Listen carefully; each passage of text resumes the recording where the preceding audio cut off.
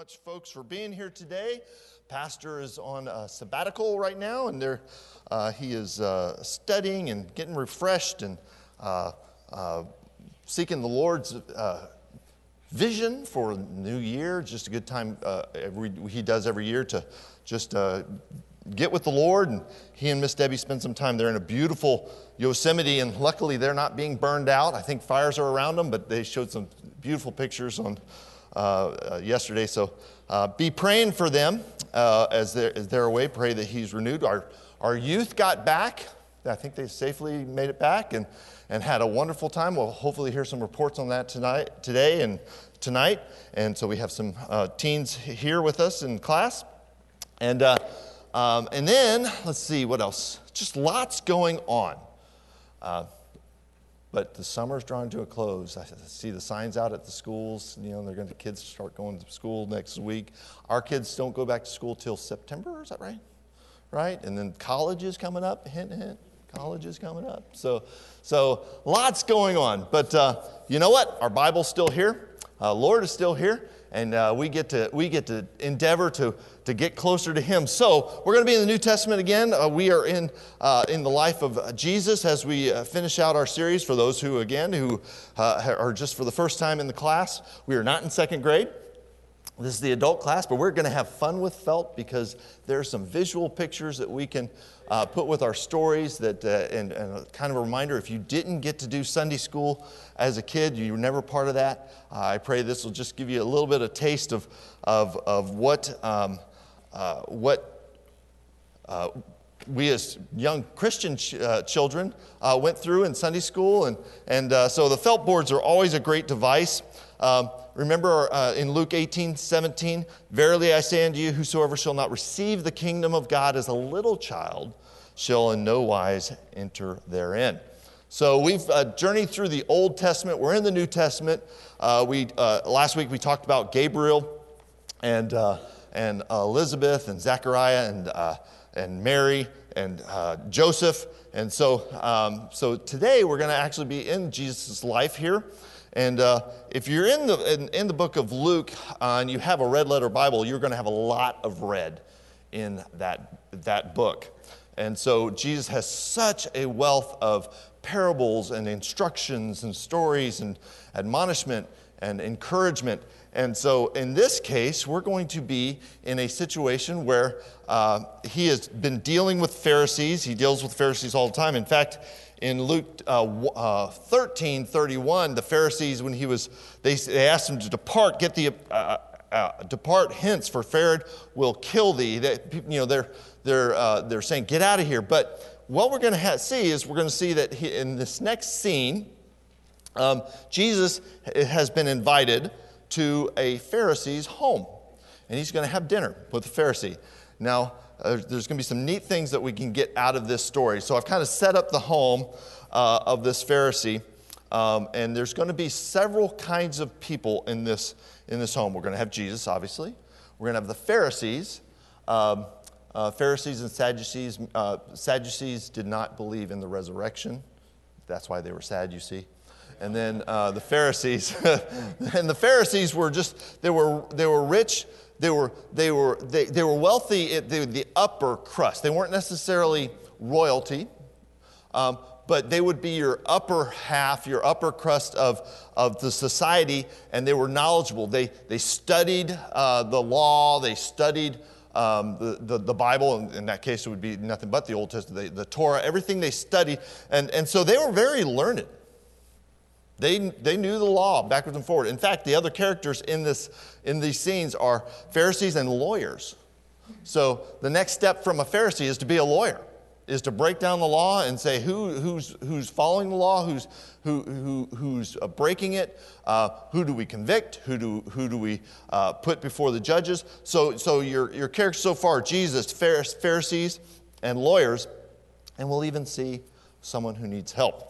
So we're in chapter 14 of Luke, and we are in a setting of a Pharisee's home. And it came to pass, as he went into the house of one of the chief Pharisees to eat bread on the Sabbath day, that they watched him. So Jesus has approached, and he's with the chief Pharisee. I'm going to just use this guy. Well, we can use this guy if we want. Maybe a little older. He's chief. And then Jesus is going to be here. Now, we're going to see a few things happen. Got four basic, not necessarily scenes, but four things that we can cover here. So he's been invited on the Sabbath, mind you, on the Sabbath, to eat bread at a Pharisee's house. And behold, there was a certain man before him which had the dropsy. I don't have him here. Dropsy is, I've looked that up. Some say it's a type of swelling. So maybe a facial swelling, arm, appendage, whatever. He has a swelling. He's here at this house. Now, I like how Brian, who was preaching the other night, how he tackles the Bible. He asks a lot of questions, and it made me ask a lot of questions about this person with dropsy. And when we're in a Pharisee's home, one of the chief Pharisees, lawyers, and Jesus. Does anybody think that man with dropsy was invited there? I don't think he snuck in. Let's just say he's swollen. He's probably noticeable that he's got a problem. I think there's one of two things that this man is. He's either a plant because they want to test Jesus, but I don't think they're that smart. I actually think he's probably this servant of the Pharisee. He needs, the Pharisee's being kind. He has a servant. Now, you'll notice in this, the servant, he never, if it is a servant, he never says, could you heal my servant? Not caring the world about him, as long as he's doing his job. That's just my interpretation. But again, when we watch the film reel in heaven, maybe it's different. But either way, we have this man who has this condition, and he's there in front of Jesus. And so Jesus spake unto the lawyers and the Pharisees, saying, is it lawful to heal on the Sabbath day? Now remember, you're not supposed to do hardly anything on the Sabbath day. I mean, even walking a certain amount of distance was unlawful. He could probably all the lawyers, and nobody's speaking up. They held their peace in verse 4, and they held their peace. And he took him and healed him and let him go. Jesus, number one, is upending the law. He says, you guys, the basic question is it okay to do good? Okay to do what's right on the Sabbath? You're so concerned with the law, but is it okay to do right? And so he heals this man. And then he follows it up. And he answered them saying, which of you shall have an ass or an ox fallen into a pit and will not straightway pull him out of the Sabbath day? He gives them a question that the only answer is, I got to break the law. I got to do that for the survival of my. And he doesn't even use the fact that which of you, if your daughter fell into a pit, or your son, or your grandfather, or your wife, your husband, which of you wouldn't save them? Exert every bit of effort to make sure they were safe. And they could not answer him again these things. So, Jesus knows that the law, he's going to fulfill the law. He's here to take that law and fulfill it. He's here to get rid of the ceremonial law, fulfill it, not contradict it in any way, but to fill it with himself. So we have an upending of the law in this environment. Number two, he's going to talk to, he's a people watcher. Anybody like to watch people? I do. I think in the church you can do that. I actually like going to the airport. I don't like to be late. I don't like to be rushing at the airport. I don't like to be, oh my goodness, we're going to be late. Got to get through security. Got to do, and just running to the plane. It's happened before. It's not fun.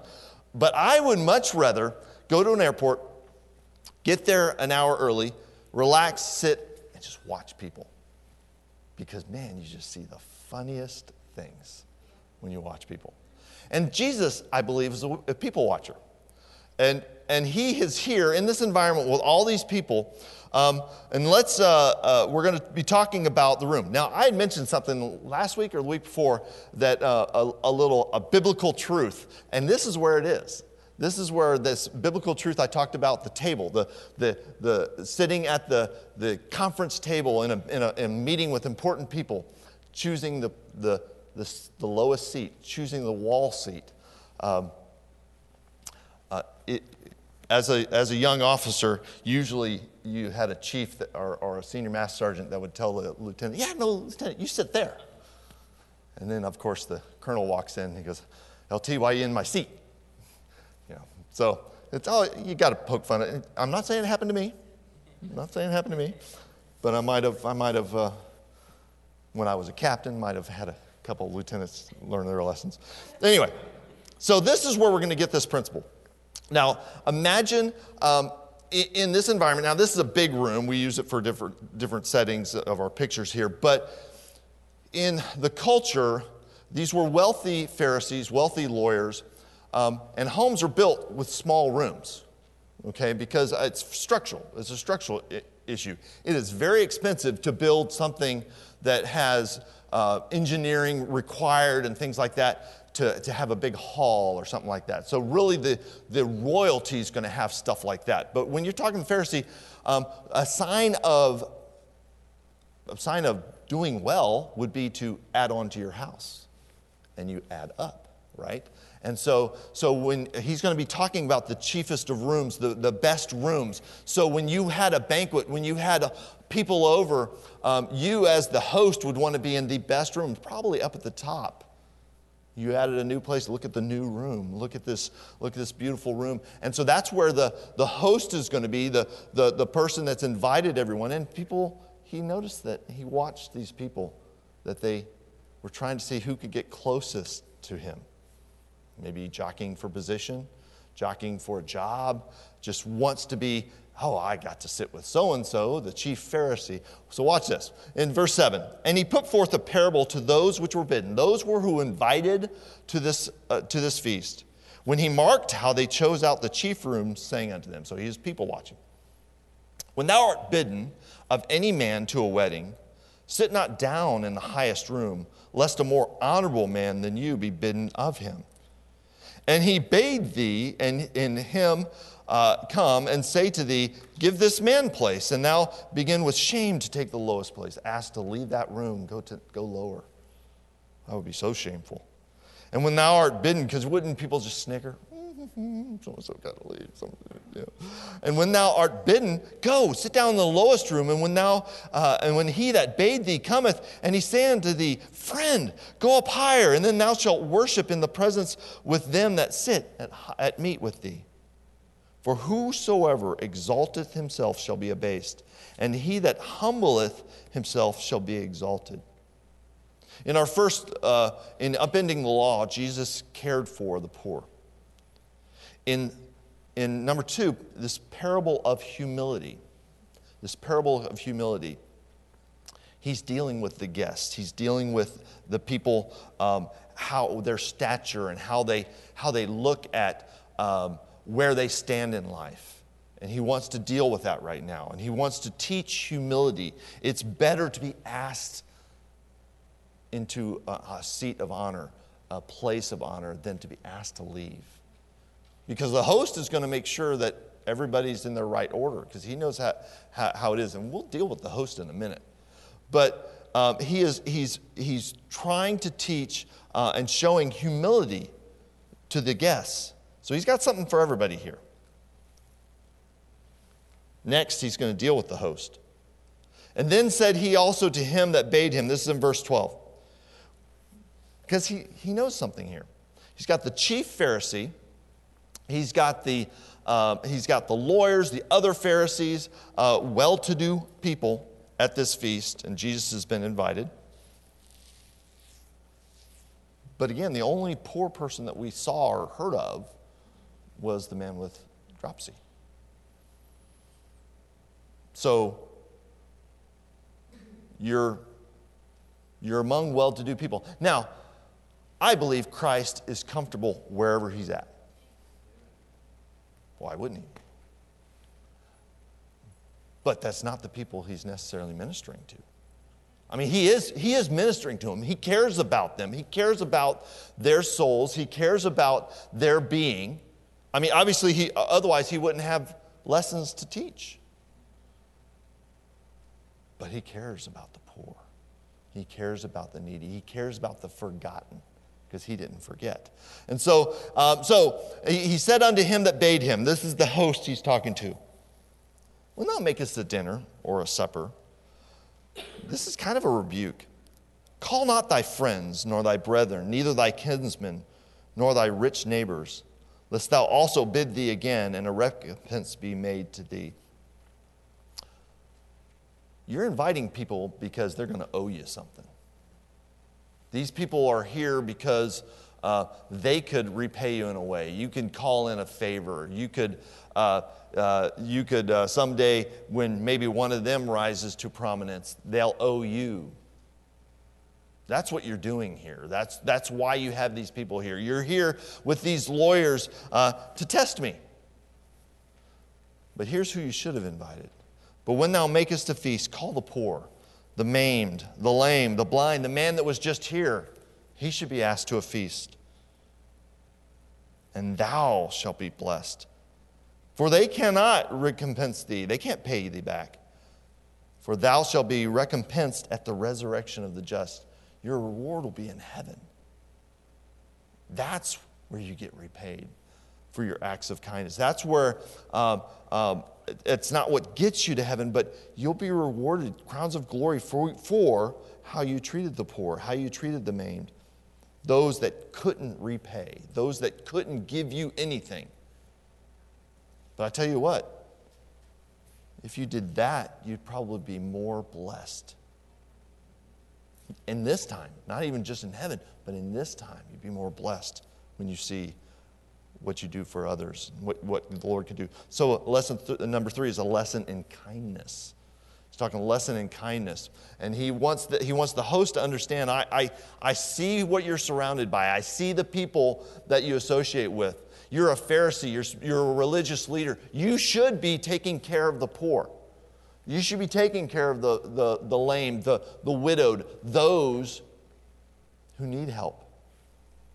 That's who you should be. That's who you should invite. Not just you might have you maybe throw a coin in someone's a beggar's tin or whatever, but you've never asked one into your house.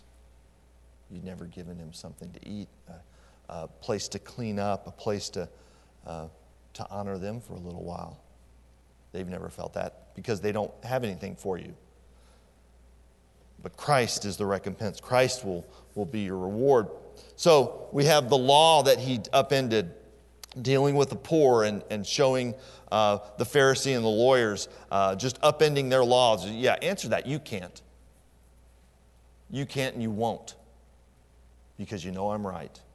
In a parable and humility to the guests about, hey, what's your stature? Why are you worrying about your stature in life? Why are you concerned about the chiefest room or the place at the table? Show humility. You'll be blessed for it. You'll be honored for it.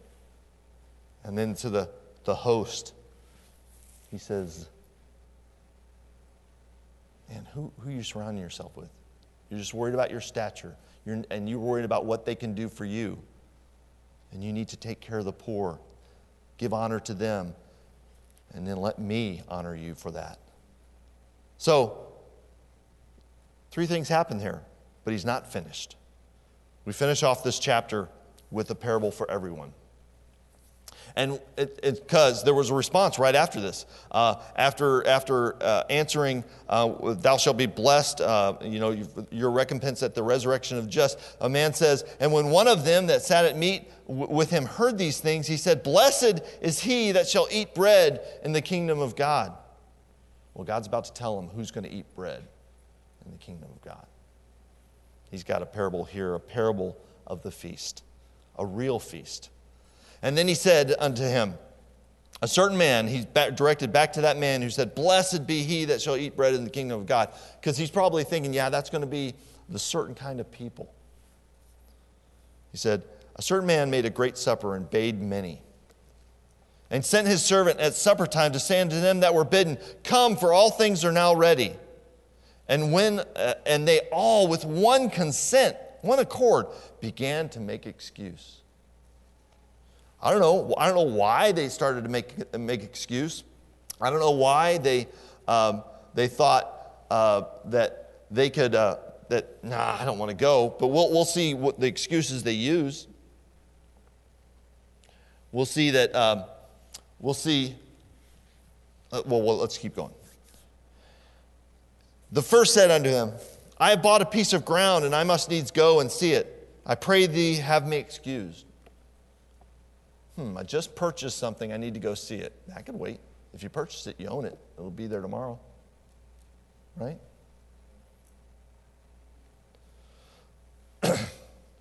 Another said, I have bought 5 yoke of oxen, and I go to prove them. I pray thee, have me excused. Why don't you just feed the oxen and let them wait till tomorrow? Again, lame excuse. Lame excuse. And another said, I have married a wife, and therefore I cannot come. Most people, when they get married, they want to show off their wife. They want to take them to special places. Why wouldn't you want to take your wife to a grand feast? Man, what a lame excuse. So the servant came and showed his lord these things. Then the master of the house, being angry, said to his servant, go out quickly into the streets and the lanes of the city and bring in hither the poor, the maimed, the halt, the blind. Same people that Jesus was talking about to this man, to this Pharisee. And the servant said, Lord, it is done as thou hast commanded, and yet there's room.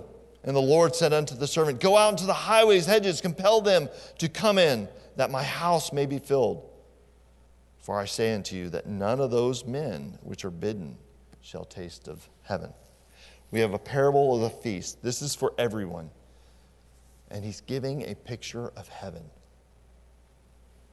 The men who gave an excuse, we have people today, they give an excuse when heaven, when eternal life is presented to you.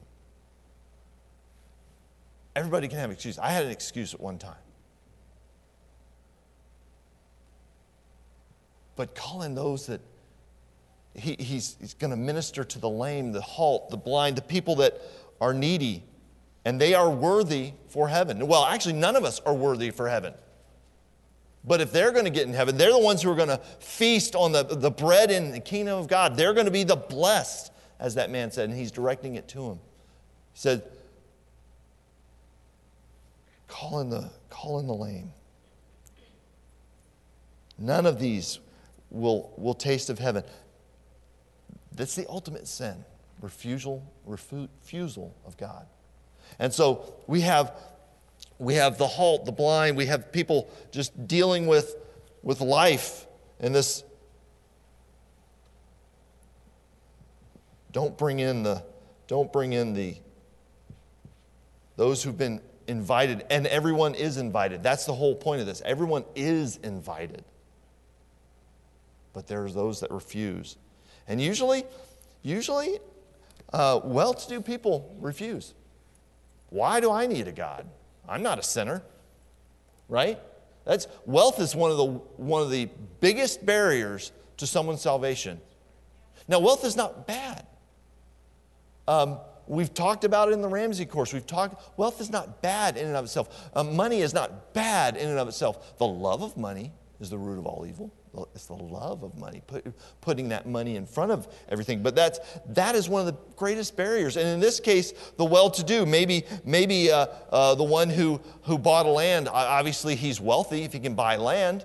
So he's probably a rich lawyer. In this case, the people that would be hearing this are at this dinner. And they might say, yeah, I almost didn't come to this dinner but then I heard you were going to be here and we could test you. Oh, I just got married. She's back at home. I didn't bring her in. But whatever it is, he is talking about the fact that heaven is for everyone, but this wealth is holding you back. Wouldn't it be great to get saved and And maybe the wealth you could use for good. You can use for letting people come to your feast. You can use for helping the poor, helping the needy, bringing others to Christ. So this is a great picture, a great people watching, a teaching moment that the Lord has for all of these people. We don't see that he ever said, it came to pass, he went into the house of one of the chief Pharisees. I wonder what was on his mind when he was going in. Was it, boy, watch this? Or he knew what to expect. We don't ever see that he reluctantly went. Nope, he probably went willingly. Because again, he ministers to everybody. Zacchaeus was a wee little man, and a wee little man was he. Climbed up high in a sycamore tree for the Lord he wanted to see. He'll go to the home of anyone that will welcome him. He'll come into any heart that will welcome him. And that's what these lawyers, these Pharisees have lost. Yeah, they knew the law, they knew the words, they probably had it backwards and forwards, but they didn't have a heart for God. Right. And if they had a heart for God, they would have seen that, man, we got it backwards, we got it upside down. And it's taking care of those who can't take care of themselves. It's showing the love of Christ in our lives. Showing it's not me that it's successful. It's Christ in me that it's successful. Amen? Success is not a problem unless you make it a problem. So I pray that we can learn from this and pray that we can... So, next time you go to a meeting, remember this. First time you're in that new job and they have a corporate meeting or the boss, maybe the boss is a 24-year-old guy who just became the manager. Well, let him have his position, but show humility. Maybe we need to open our homes to those who maybe not hang around all the time. A lot of times, I am guilty of this. That homeless person who needs something, and the first thing comes to my mind, well, they're just going to spend it on drugs. Maybe I need to let the Lord take care of that. Maybe I don't need to worry about what could happen. Just do something good. Do something right. Taking care of those that God would take care of. So, heaven is for everyone. Christ came and died on the cross for everyone. Not everyone will receive. In this case, the picture was of those that were invited to the feast, and they refused. Have you refused today? Or are you going to the feast? Have you asked Christ into your heart? What a great picture that God gives us. He upends the law. He teaches a parable of humility. He teaches a lesson of kindness. And the parable of the feast. Use it today. Use it in your life, and I pray it'll be a blessing to you. Let's pray. Dear Heavenly Father, we thank you so much for your love for us, for the parables, for the teaching that you give us, Lord, to help us kind of recalibrate. Help us to understand where you would have us be, where you would have us put our focus in our lives. But Lord, ultimately, the fact that you say you died on the cross for us, Lord, so that we can have a home in heaven. I pray, Lord, that today might be the day for someone, if they don't have that right, that they get it squared. And we sure do love you. We ask that you just be with the preacher in the next hour. Be with our pastor as he's away. Keep him safe. And Lord, we just look forward to everything that's said and done.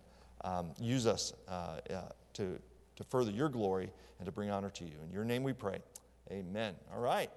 Some got to get to class, and then we got a little bit of fellowship before it starts. Thanks.